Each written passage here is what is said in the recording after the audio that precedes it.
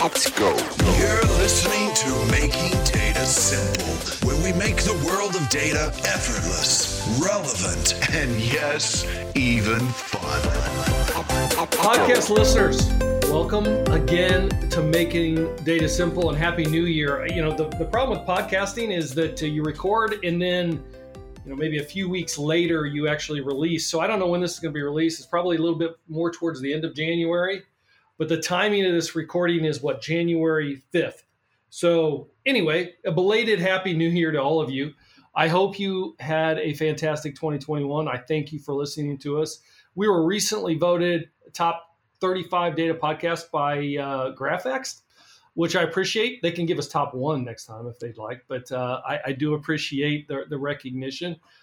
Personally, I cannot believe it's 2022. Again, I wish you all success. For me, every time we turn over a new year, it's a good means to start over. And that's everything from tossing email to resetting business strategy to laying out my life plan for 2022. And yes, I took the time to do that. My coach would be proud. That's actually why I have a coach, see. She makes me do the things that you say, boy, you'd like to do, but you never get to. So I would challenge you all to lay out your values, your mission statement, what your bucket list is, your energy vampires. Yes, it's a thing. Everybody has them, and it's good to put them down and figure out how do you counter those. And if you're looking for some tips on how to start the new year, check my latest post on LinkedIn. It's actually a repost from 2020, but I'd be curious as to your feedback into what works for you. I always have a theme for every year. Last year, my theme was resiliency, pandemic, and everything else that was going on. This year, it's to be intentional. And for me, that is living your values. I mean, it's not like I don't live my values, but you get busy. So what I'm trying to do this year is do a better job of asking, hey, is this worth it? I check my calendar. Are these the things that I want to be doing? Socrates famously said, beware the barrenness of a busy life. And that stuck with me as I go into 2022. I'm going to beat Michael. I'm going to introduce you now, and I'm going to ask you what your theme is. So I'll give you a heads up what your theme is for 2022. But on the program today, without further ado, I've been talking too much, is my guest, Michael Haas. He is the CEO and founder of Plant Jammer. Plant Jammer is a 5-year-old food tech startup that uses AI to help people cook. They're a team of 15 data scientists and chefs based in Copenhagen, Denmark. Their app, Plant Jammer, is used by, 200,000 people globally? And the widgets and API have more than 20 customers among food brands and retailers. This was founded in 2016 by Michael, who was formerly a McKinsey consultant. I have to talk to you about that too, as I've been doing some services of my own. And it does have an IBM connection. Where I am, I don't often mention IBM in the podcast, but we do have a lot of IBMers. The technology won the IBM Watson AI Prize for 2018, so I need to talk about that. Not to mention, there's all other kinds of recognition. I think it was Creative Business Cup 2018, Green Entrepreneur of the Year Award by Veggie World, many others. Wow. I tell you, Michael, thank you for reaching out. This is a very interesting discussion. I'm going to turn it over to you. Be self-serving here. Tell us a little bit about yourself, what's your experience, and what brings you to us. Absolutely, Al. Thank you so much for having me. Michael, as you just heard, I mean, you said it better than I ever could. But I'm the CEO and founder of Plant Jammer. I decided after, working in McKinsey consultancy, working a lot with energy and agriculture, working on the topic of sustainability, I decided that actually food is something interesting. Because within food, we have an ability, all of us, to actually make a difference on a daily basis. And unlike energy, for instance, you don't need, infrastructure projects or big capital or regulation for that matter. It's just you and your habits. And that's really powerful. So we decided to go down a pathway where we're using AI and some of the best tools we can find out there to make it easier to cook something that is good for your health and good for the planet at the same time. So that's what we decided to do. And we've been doing that for 6 years, building a team, getting great investors on board, fantastic customers. I'm loving my days just talking both to my customers and my investors and building the kind of future we want to see. I don't know if there is this is not a word, but a funner job than food, is there? I mean, you can put technology with food. That's like the best. I agree. I like to say that when I started working with food, it's like getting a tattoo. Like it will never wear off. Like I will be working with food for the rest of my life because it's such an interesting space that combines culture, biology, physics, chemistry, data. It really has even mental health because think about it, we're looking into screens all day and there's one time of the day where we're actually using our senses for sure and not just thinking conceptually. And that's when we cook and eat. So it's a super powerful space. I'm with you. And yes, we look at screens all day. That's the problem in of itself. Hopefully, I don't know if that's ever going to change in the nearable future. But anyway, let me back up for a second. You in Copenhagen? Is that where you're at right now? Exactly, Copenhagen. Are all your team out of Copenhagen, Denmark? So actually, that's changed over the course of COVID because we started off all being in Copenhagen, even though a lot of people were actually from all over Europe, but they'd studied in Copenhagen, and that's where we met and built the team. Then COVID happened, and people decided to, I might as well work from where I'm from, and we learned that worked really well. So we have quite a remote working team now. So we have all across Europe, from like southern Spain up to the most northern is actually Copenhagen. So did the pandemic just spread everybody out? They went back home, or is that how it kind of happened? Or exactly. So we started working remote, right? And then we learned that worked just fine. And then the moment we started working remote, people who were like from Prague, they said, why don't I go to my parents and work from there? And then they realized that worked fine. And then they found a flat there. And then suddenly things just, turned out to be fine. And we decided even now with 17 people, we decided to actually stop the lease of our office just now in January, because why have an office for only 5 people using it when there's 15 people in the team? So for that reason, we decided to really go all full in on remote, spend all our resources on good home offices and work that way. Nice. So saving a lot of cash too, I presume then. We are reinvesting the same cash. So I'm actually labeling that cash so it is used for getting good home offices and have a monthly event where we gather the team around important strategic topics physically. Spending the same money, but just reallocating them to a new world. Makes perfect sense. All right. When I started the podcast, you heard my theme for 2022. It's to be intentional. What's your theme? Oh, that's a tough one here. I think for me, it's very much about, I guess on the topic of your last year, I'm a year behind. I think resilience is an important one. I think mental health is super important. I meditate daily. Here in Copenhagen, I winter bathe, so I jump in the cold water as much as I can. I want to keep those habits up and running and keep the practice. And that's really the core thing, to stay mindful. Somebody has to teach me how to meditate. I just close my eyes and fall asleep. Does that count? I'm not sure that that's meditation. I'm not good at it. I seriously, I'm joking about it, but I want to learn. Yeah. There's something I'm missing out here. So somebody needs to teach me this. Do you have any resolutions for 2022? Are you a resolution guy? I'm actually not a resolution guy. I like to create good habits all the time, and I change them on a monthly basis, I'd say, on what's sort of the core topic. So I haven't done one for this year in particular. Don't you find it fun to kind of clean things up and say, all right, here's what we're going to do this year? To kind of change. It's like a change agent of some sort. It's a great conversation, I think, to have, definitely for New Year's Eve with your friends about what is really important for you next year and jot that down. But I think you should have that conversation every month because the world changes and your habits change and some things slip and some things work well. So I like to actually have a monthly resolution rather than a yearly one.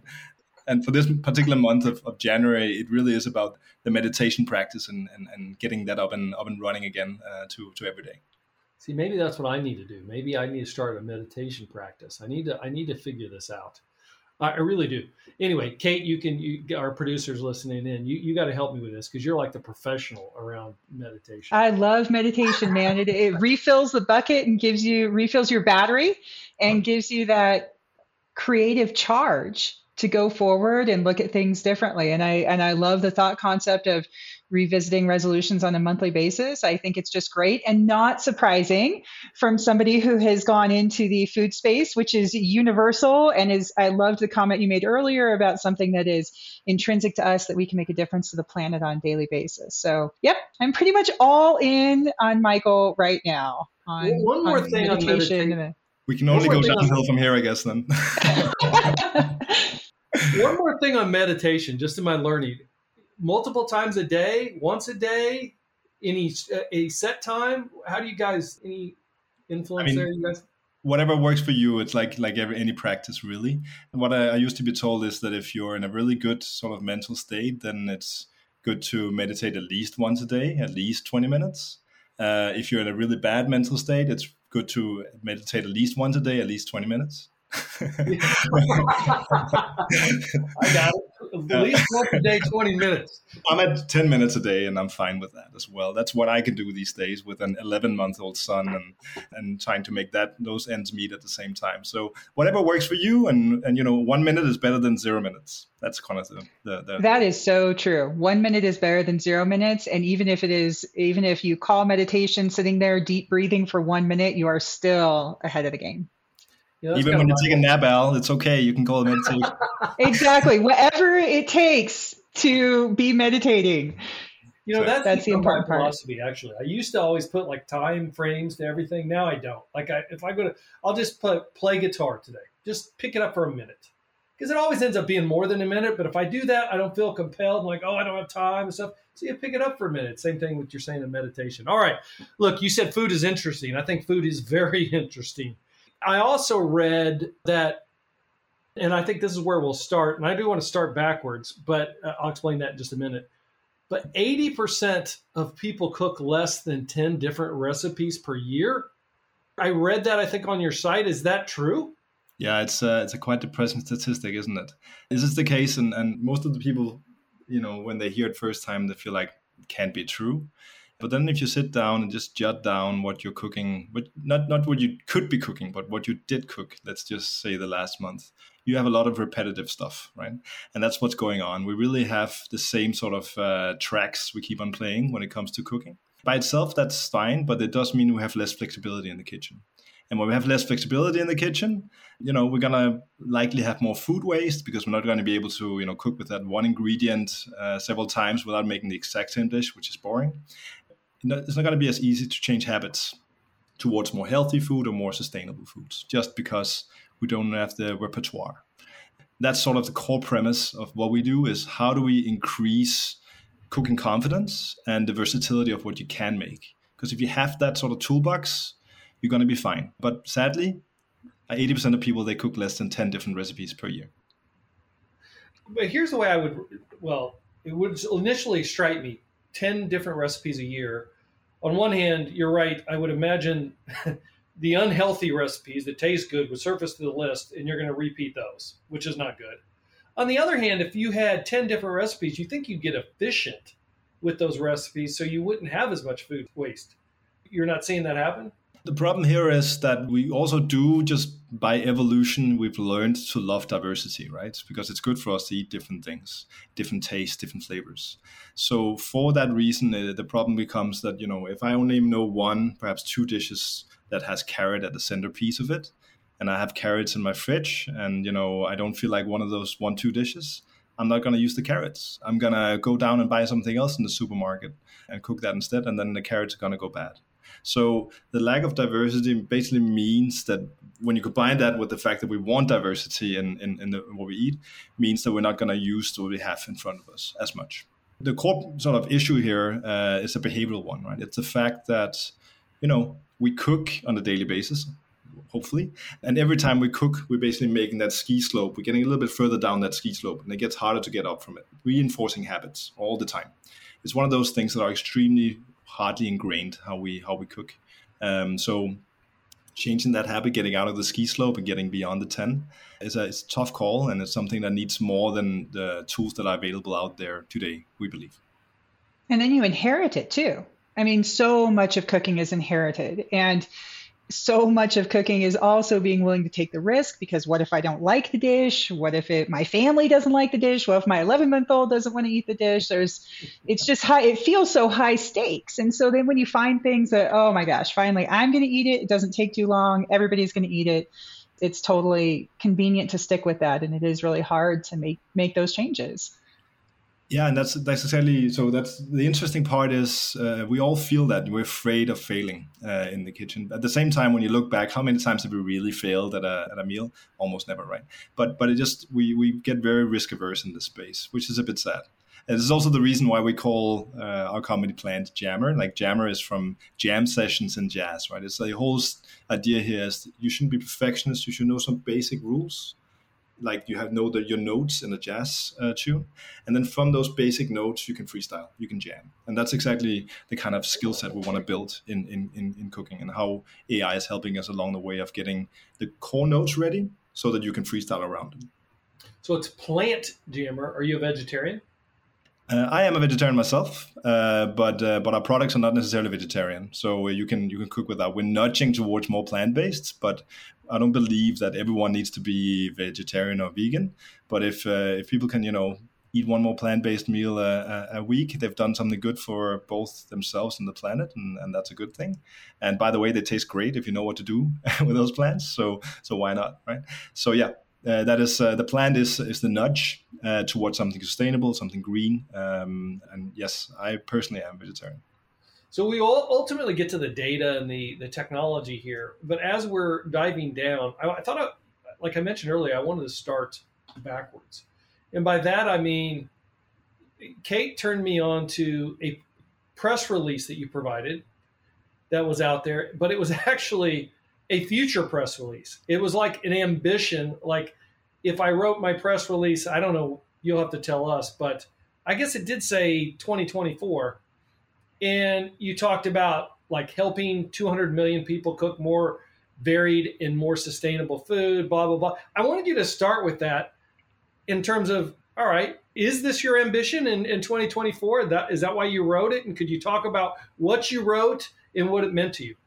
Yeah, so first of all, this is an idea I totally stole from Jeff Bezos and Amazon, right? Yeah, Who makes sense. Have the whole idea of writing a press release up front of the product you're building. It gets you to really think through how would we like to this look 4 or 5 years down the road, how we formulate it, and then you can work backwards toward what do I need to do today.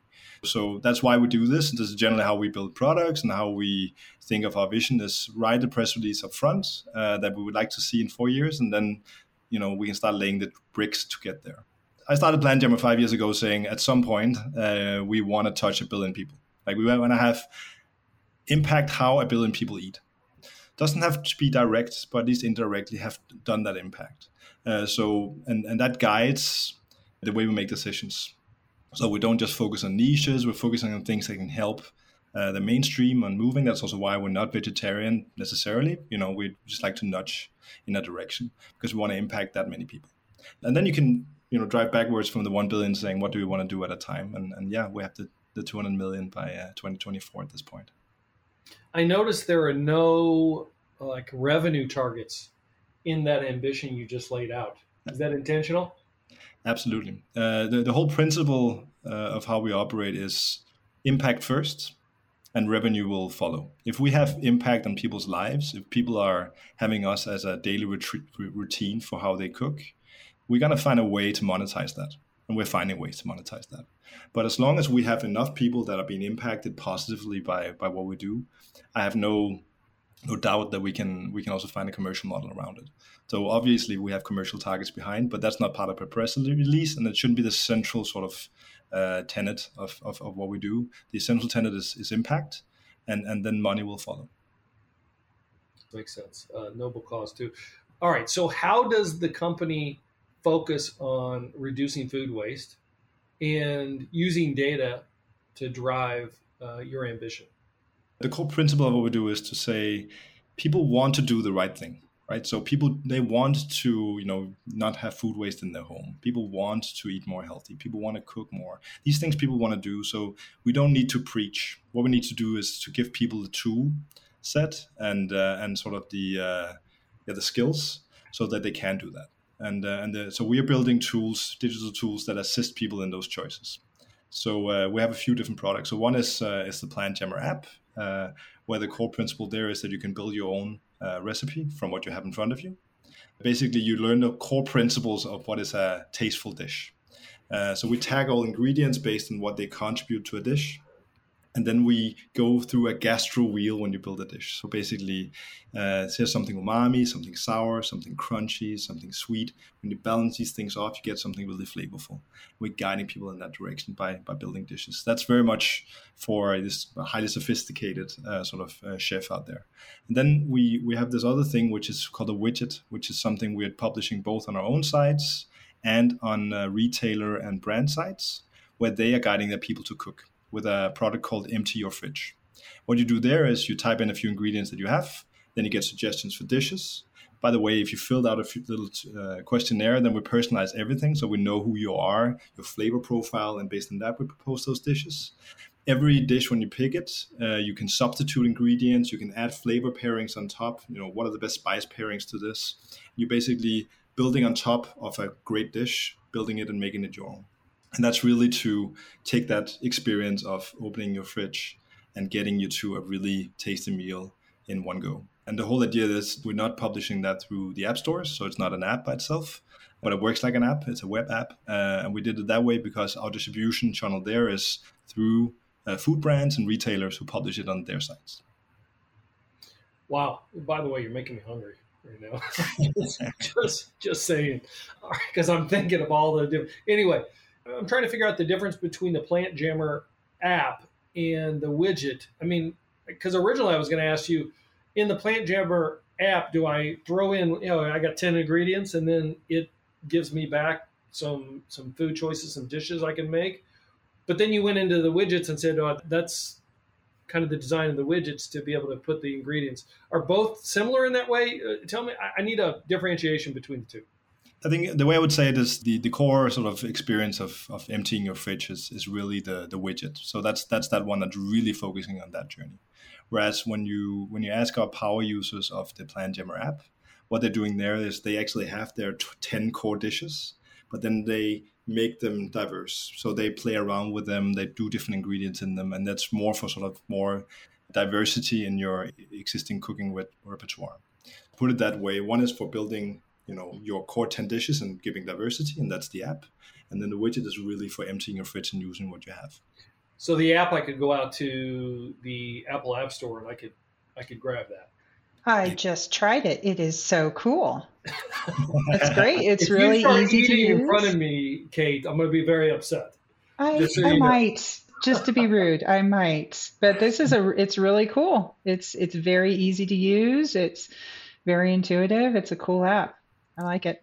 Thank you. And the core principles that we learned from building the app, by the way, that's what we brought into the widget. Because what we learned by just doing data analysis of 3 million recipes is that there are certain principles that reoccur across recipes. So a recipe is not just this purely artistic framework that just pops out from someone's brain. There's actually patterns that arise again and again. So there's always, in a tasteful dish, there's certain ingredient types that are always being used. And that's really what's the core of the app, where you're going through those individual sort of components that creates a flavorful dish. But it's also in the background in the widget that's a little bit more of a product for more people who don't need to know what umami is. But there it just goes through those components and filters it out for you. And then you substitute for something else, but you're not told that is what's going on behind. But it is that core principle that's behind all of it, is that we did a lot of data learning on existing recipes, found patterns, and then use those patterns to generate completely new recipes with the same core principles. I'm starting to think that eating Mexican food every day is probably not a good thing. I'm not. It can be great. It depends on what you call Mexican food, right? Because even within the Mexican cuisine, you actually have amazing diversity of both ingredients, flavor profiles, and dish types and methods. So you could totally you make a good mole sauce and you can put that in basically any other dish, and it has a Mexican flavor suddenly. Yeah, so, Michael, I don't think that's what Al was saying when he was saying Mexican food. I think it's more like the Taco Bell speed of Mexican food. This food has got me interested. No, so back to, I guess, to the data. Well, let me back up. There was one question I wanted to make sure I asked you on the widgets. On the widgets, can anybody grab that widget, or is it for public commercial consumption, or tell us more about that? Absolutely. So you just go to plantjammer.com and you click try it for free. What you do if you do that is you're actually going to go through a little survey where we learn about what kind of flavor profile and nutrition profile you want. And then we'll send you a widget for exactly that. So you have a personal widget right there. So yeah, it's right there. You can also just go to plantjammer.com, and there's actually a little bit further down, there's an example of the widget. You just try it out right there. And that one works. It's actually even though it's on web, it is designed for mobile. So put it on your phone and use it that way. So is it an app then? I mean, when I think widget, I think, maybe it's an OEM, like you're going to put it into some other product. but it's a self-sustaining app of its own. Yeah, it works both ways. So it works as an iframe that you can put on a website somewhere in some corner if you want. That's not what some of our clients do. But it also works as what's called a progressive web app. So it's basically an app that's sitting on a browser. And we did that because then any of our clients, retailers and food brands, can also publish it without having to go through the app stores. But yeah, it works completely like an app. You open it on your phone, you click the top right corner and it's a download, and then it's on your home screen and it works like an app. I appreciate you being here. This has been a very interesting discussion. We're going to have to keep in touch with you to see how you progress and what you learn using data, AI, and how it kind of influences our food choices. So thank you so much for being here. Thanks for having me. It was a blast. Thanks, Al. Thanks, Kate. Thank you so much. Hey, listeners, I hope you enjoyed that. I certainly did. Please hit us on almartintalksdata@gmail.com. We'd love to hear back from you. Please rate us. It does matter. Until then, I will talk to you on the podcast. See you next time. See you. Thanks for listening to the Making Data Simple podcast, where we make data fun. Be sure to visit IBMBigDataHub.com/podcast to access the show notes and uncover even more great episodes. Remember, the views expressed here are those of the host and its guests and do not necessarily represent the views of IBM. Until next time, let's go. Over and out.